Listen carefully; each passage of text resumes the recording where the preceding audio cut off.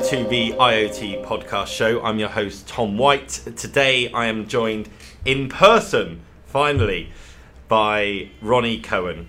Rony Cohen is the Director, Head of Strategy, Business Development at floLIVE, a connectivity provider offering a full suite of global cellular connectivity services for the IoT industry. Welcome to the show, Rony. Thank you very much. Thanks for having me. You're very welcome. It feels strange actually seeing someone in real life doing this show because I think the last time we did was in 2019. So everything's been done virtually since then. So thank you so much for coming in. Well, that's great. I'm happy I'm the first one. Yeah. Rony, can we start by just explaining, for you to explain just a little bit about your background in telecoms and IoT and how you got into this crazy world? I started sort of in 1999 with my first company around text messages when everybody was sort of just kind of figuring out what text messages are. They didn't know they had them on their phones. And I've been in the industry since then, sort of 20 odd years. Really all around cellular connectivity. It was text messaging and then a little bit of stint in voice over IP for the software side of switching environments and voice over IP. But really in 2011 I really started looking into the IoT market. I remember being at the Mobile World Congress in Barcelona in 2011 and really looking at the Intel had a booth and it was called the machine-to-machine booth, and it was kind of the size of a small room. Right. And I think that was practically the whole of the machine-to-machine industry. Okay. And I had a little walk around and I thought, this is it, you know. No annoying humans calling up. No device, you know. This industry is really interesting. It's this, you know, everything's going to be connected, and I kind of had a feeling that there was an edge to the IoT industry at this stage. There was an edge, and obviously IoT had not been coined. The term had not been coined yet. There's various versions of IoT, IoE. There's different things. It was an industry that was already. The reality is, it was an industry that already existed in a way.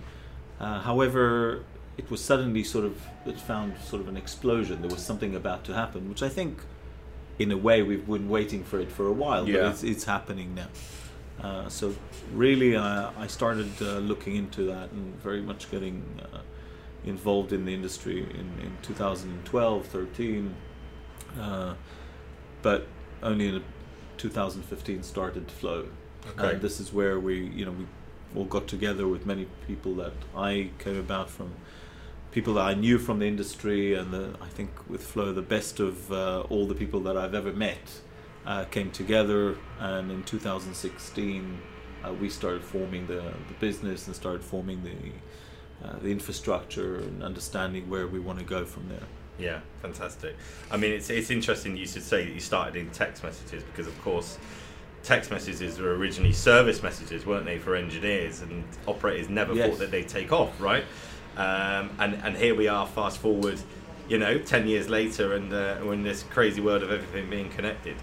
And the text messages are sort of slowly dying down again. Yeah, it's become full circle. I think we're, if anybody gets a text message today, it's usually something they don't want to open. Or or it's they're getting a pizza deal or something. Yeah. So text messages were very interesting. Actually, it was sort of a byproduct. But that's how we started. However, we in the IoT market, we're still using very much the text message, the natural sort of, still the basic SMS is very important as a configuration message, pretty much where it was intended to in the first place. It still needs to be a configuration message for devices and things like that. Yeah, so indeed. By it's still relevant. Yeah. So fast forward to today, and obviously 5G. So that's an integral part of floLIVE and what you guys are doing. Clearly, there's so many benefits that people talk about 5G. And some naysayers, of course, right? Probably people that don't understand it. What are your thoughts on the 5G revolution, and how do you think it's going to transform mobile operators and people involved within IoT? I think this really is sort of separated into two elements. I think the retail element and the fast speeds, and getting the best sort of YouTube and your the best sort of video on your phone and high speeds. I think that's one element of that. That's the retail element. Yeah. That's the human user element. I think the other part of it, which is completely the side of the industrial part, the side of the enterprise part, is very interesting. And this is where the interest comes in from other parts of the industry, from the cloud providers, from the edge computing side, whereas mobile private network come into play. And here we're opening up an entirely different industry. The industry where it allows fast, low latency, sort of really high performance network, I would say. So high performance networks, localized. So we have some examples of the car industry. In certain areas where they need to test certain things, they really need very low latency. The car can't really wait for a core network that's miles and miles away. It needs to be taken milliseconds. A handful of milliseconds decision making. So really very low latency. And security, which is unparalleled. So that security needs to happen on site. I think this is where we're talking about edge computing and a whole industry that sort of jumped around this edge computing, from the CPUs to the manufacturers of to local clouds to virtualization technologies all around the edge compute. And I think this is where we're bringing gaming or gamification or industrial, everything to the edge, and where you put the core network as part of that edge computing platform. So the core network, the packet gateways, what we're very much used to seeing only at a mobile operator sort of center, we're now seeing at the edge compute environment. So this could be at the enterprise, it could be. And even that is split into two. That's split into sort of a private radio, so private RAN around that cloud computing environment, around that site. So this is a single site, could be a warehousing, manufacturing facility, retail facility, where all the devices in that environment are part of a private RAN. Yeah. It could be from the security elements, sort of from cameras, door access, manufacturing, machines, quality control, packing, all those devices being connected to a private RAN or private core network and a private RAN, so the private radio as well. Or the second element of that, or the second flavor of that, is having a private core network, however using a public RAN. Right. So that means we're still using the radio access of the mobile networks, which is already deployed around that country, around that geographical area, but we're using a private core network on site for that enterprise. Yeah. And that means that those devices can only connect using that core network, using that packet gateway, and that allows really a very unique, or let's say the policy that we could apply on security, on the internet connectivity from a local packet gateway. So that packet gateway, 5G terms, will really be controlling the access to the internet. Where is it going? Does it need to go to the internet, or does it need to go to the ERP systems of the business? So an example for that is the ever-growing fleet management, logistics business, delivery business that we're seeing today. I think, is it all part of that same, of that sort of, I would call it logistics 2.0. Everything's happening in logistics, where prior to that, we would see, the car, maybe some facilities around the car having, controlling the location of a delivery truck or the.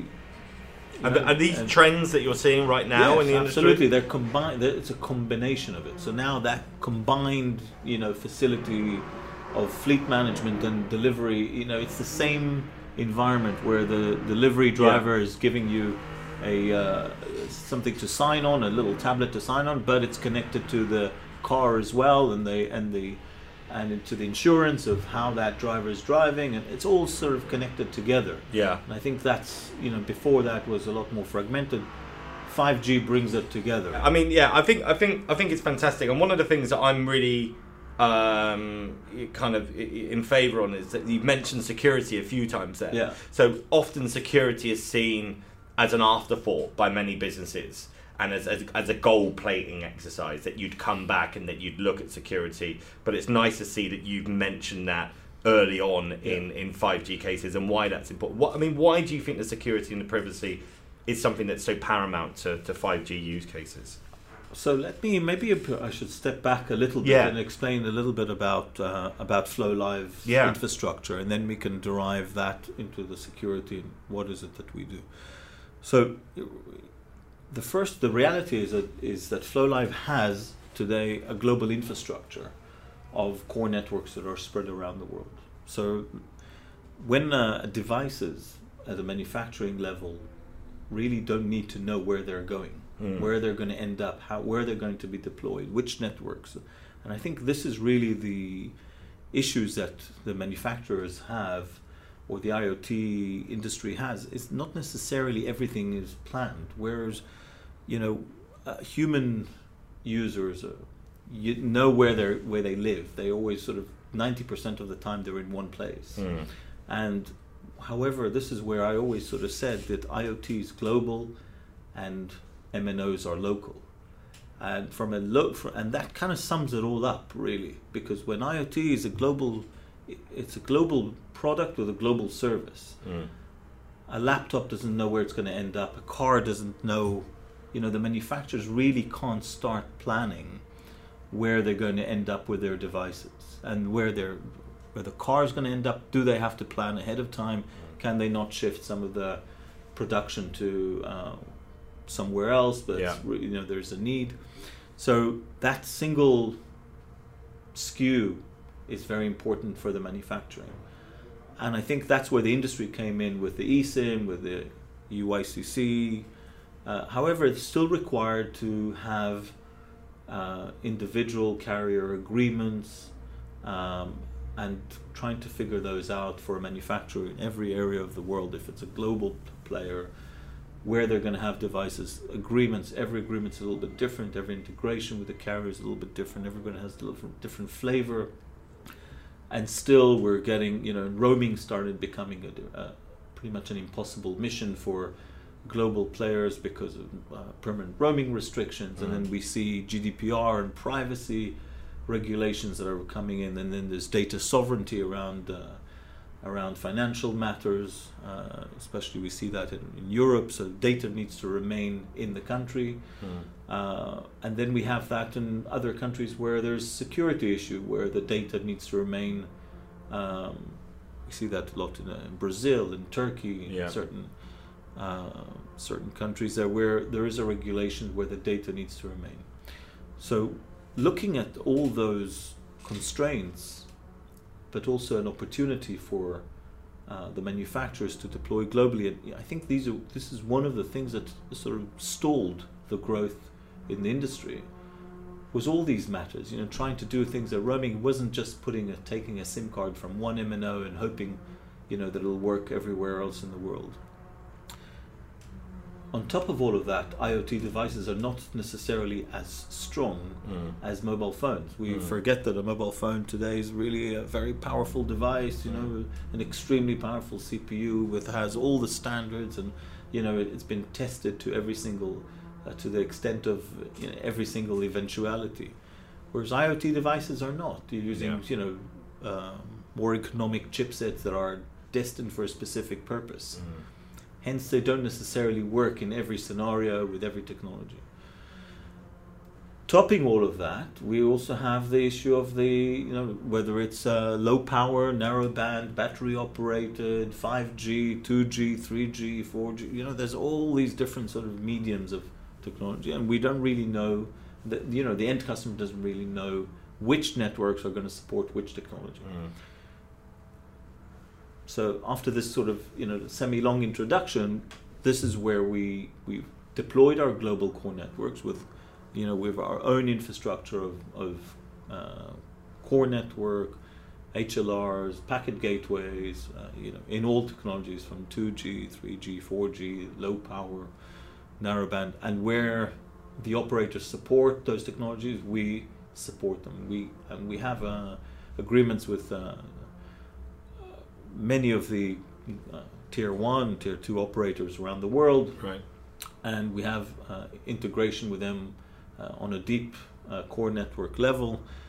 And when our customers deploy a device in that country, they will authenticate on our infrastructure, but they would also use that radio access network from the carrier, and they're getting that strength and security that we were talking about. So looping back to your question, the security comes around when we're authenticating our customers' devices on our own infrastructure, on our own core networks, and monitoring that policy that they wanted on that data network. So all the outbound to the internet or to their private platform, to their private IT platform environments, we can now do that by deploying our software-defined connectivity. So it's all components. Each component is separated, and it allows us to define what the customer needs. If they don't need certain elements of that, or they would like part of their IT network to manage the data pass-through, we would feed all the data from the packet gateway directly to. So it's modular. So it's not everything. It's completely modular, and this is where it's very different from traditional core network vendors in the industry. Not that there's anything wrong with the traditional ones, but this is sort of completely software-defined connectivity. Yeah. All the components are, without going into it, it's all based on Kubernetes and the modern-day cloud-based environments where we could deploy parts in the cloud, parts in data center, parts in the customer premises. Different components could be separated out. Yeah, I can give some examples of that. I think it's fantastic. Congratulations, right? Little over 5 years, having relationships with tier 1 and tier 2 operators across the world. For our viewers and listeners that don't understand the benefit of the operators coming to you, what is the advantage in them doing that as opposed to trying to run something in the house? Is it a liability thing? Do you hold them harmless against any privacy or security issues? Curious to explore that. It's not necessarily a liability. I've never come across the liability question.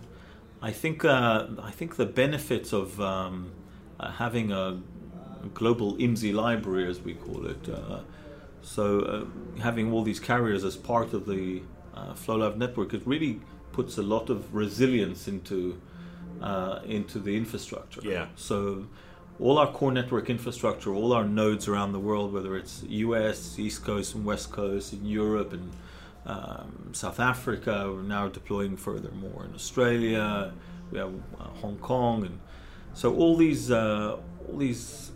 data networks all our core networks are connected, and they are sort of fail-safe between them. Yeah. And sort of what our customers get really is that even if we're using one carrier's IMSI in another country as part of the global network. For example, one of our mobile network carriers has estates in sort of in 15 different states, different countries.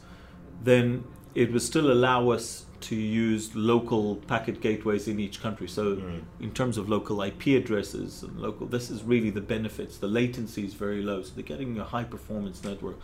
I think as part of, maybe it's worth mentioning, as part of the 5G architecture, one of the technologies is, one of the outcomes is something called control user plane separation, the CUPS technology. And this is something that we have deployed across our network, which means that we will always use the closest packet gateway or a defined packet gateway. It doesn't have to go back to the packet gateway. Right, okay.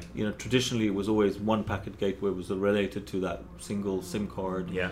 And it was related to one core, one packet gateway. Now it could be, the core could be in one country and we would be using MNO in one country, but it's very beneficial to use that roaming for, in another estate of that same carrier, in a different country. However, but to use a local packet gateway there, or the closest packet gateway. So you're getting local IP addresses. It's very important for tablets, laptops, advertising, which relies on the time zones, and definitely, low latency, which is increasingly becoming important. So also from kind of looping back, our technology is also on the SIM. So we have a SIM applet, which is very which has our multi-IMSI environment on that, allows us to do some smart switching to between different IMSIs on the SIM itself. And this is an applet we can run as individually on all sort of SIM card platforms, but also as part of an EU ICC eSIM environment. And I think this is sort of the strength is this ties back to our core network. So with our SIM app, with our core network infrastructure owned by us, there's a lot less room for outside interference. Because your core network infrastructure, you talk about all these different nodes, it's really global, isn't it? It's significantly grown in the last few years. Yes, absolutely. So we have networks in the US, core network infrastructure in the US, in Europe, in Africa, Asia. It's pretty much, I think our latest sort of now Latin America is where we're looking to grow as further nodes, but even in the US we have more than one now, so East Coast and West Coast we're growing into, and that's very important for us. And obviously when the business was set up, did you envision a path in where you would grow and in which order?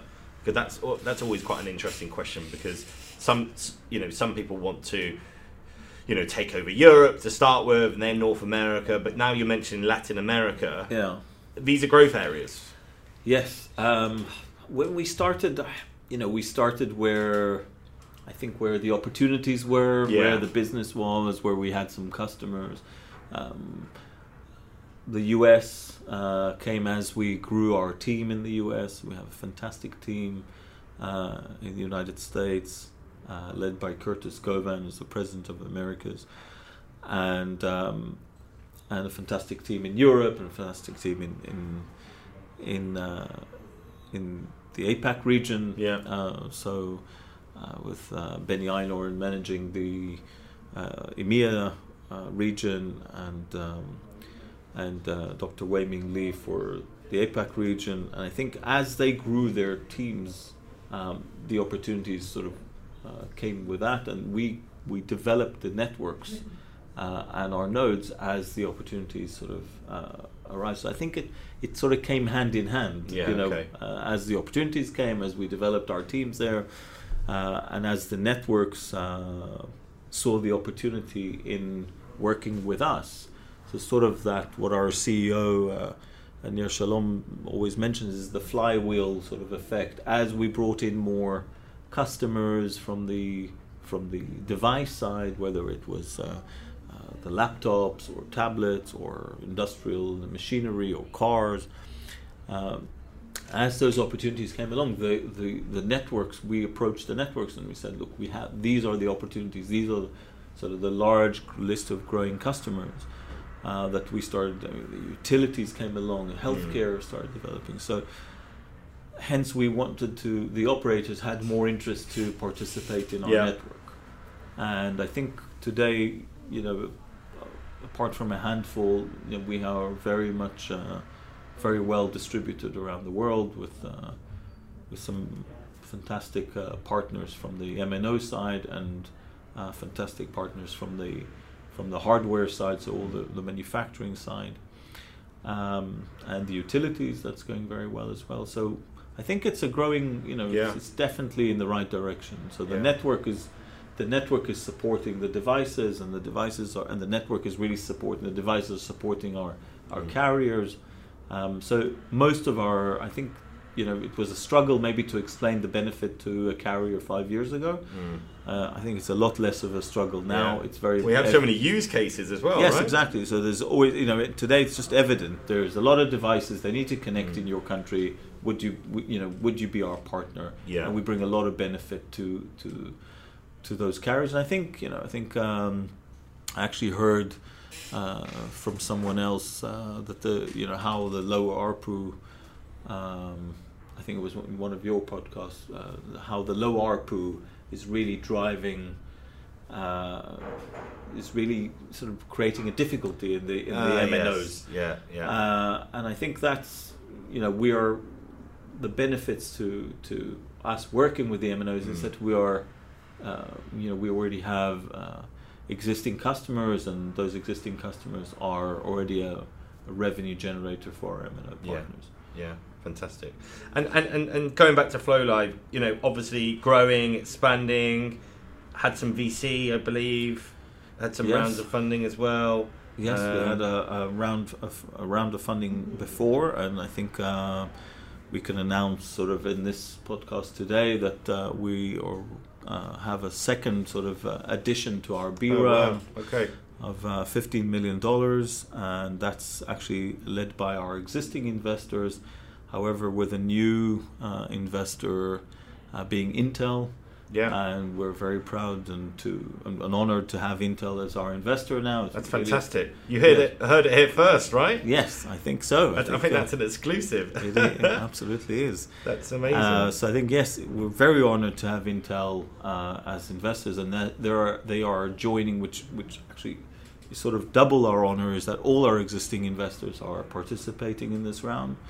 And I think having these wonderful names, we couldn't really ask for any more in terms of our investors, so being Intel, Dell, Qualcomm as well. Right. So those three industry names alongside our VC partners who really led and believed in the business, 83 North and Saban Ventures. And I think we've been very lucky and appreciative, and I think as investors and as a board, they are very supportive, and their insight is phenomenal to us. So we're really appreciative of that, and it's really a big vote of confidence. Yeah, it must be, because I think aside from the monetary investment, it's the connections, the PR, the good relations that you have from these silicon vendors as well, right? Investing and putting their name, aside the business. Absolutely, and I think it's also driving the innovation, seeing where things are going, where we are heading with this. Intel's a very strong player in the edge compute world, so understanding all that, where that 5G is going, where we're going to end up with applications to 5G. I'm sure there's a lot more smarter people than me about 5G applications, but being there with them, on the connectivity side, I think we have a fantastic partner, and we can learn a lot from them, and we can hopefully assist, do our best on the connectivity side to support their efforts as well. So it goes hand in hand. What I've realized is, from whether it's a Dell laptop, there's always there's an Intel chipset inside and there's a module inside, but all these things have to come together, and there's a general movement. It needs to be, the energy needs to be driven in the right direction for it to happen. I think I've certainly enjoyed the process and learned a lot from that, and learned a lot from them as well. Yeah. So Ronny, what's next for floLIVE in terms of the business growth and opportunity? What does that look like? I think we're here to grow dramatically. We're here to build more infrastructure. I think Flow is a very unique sort of company in the sense that it's a service-based company, offering based on large global infrastructure that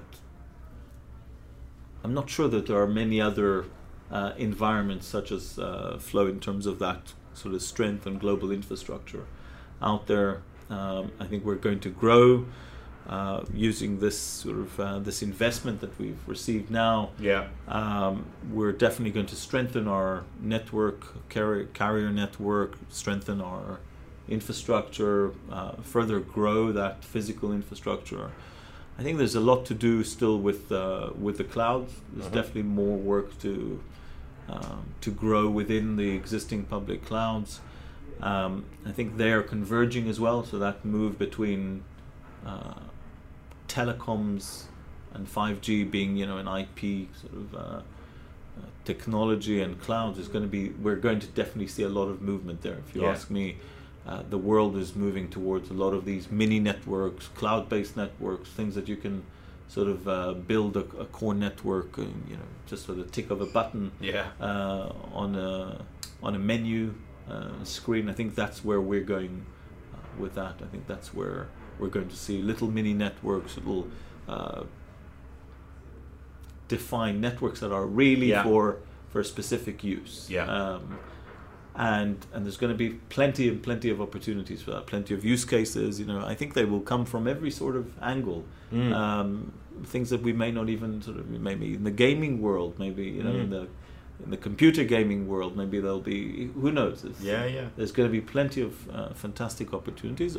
Obviously, alongside the more important ones like the manufacturing and the agriculture and the smart city applications that we see all around us. And general digitization, as we've seen from the COVID side, which has really accelerated it all. The COVID environment. Yeah, and I think possibly one of the good things to come out from such a horrible time for a lot of people, right? Increased digitization, etc. Yeah, so. Absolutely. I think we've seen a lot of digitization and quick digitization. People had to quickly adapt. They had to quickly get their I think I always sort of say this as an example to people that really the reality is you can't really walk into a pub without sort of now having your phone to scan the menu, to scan where you are.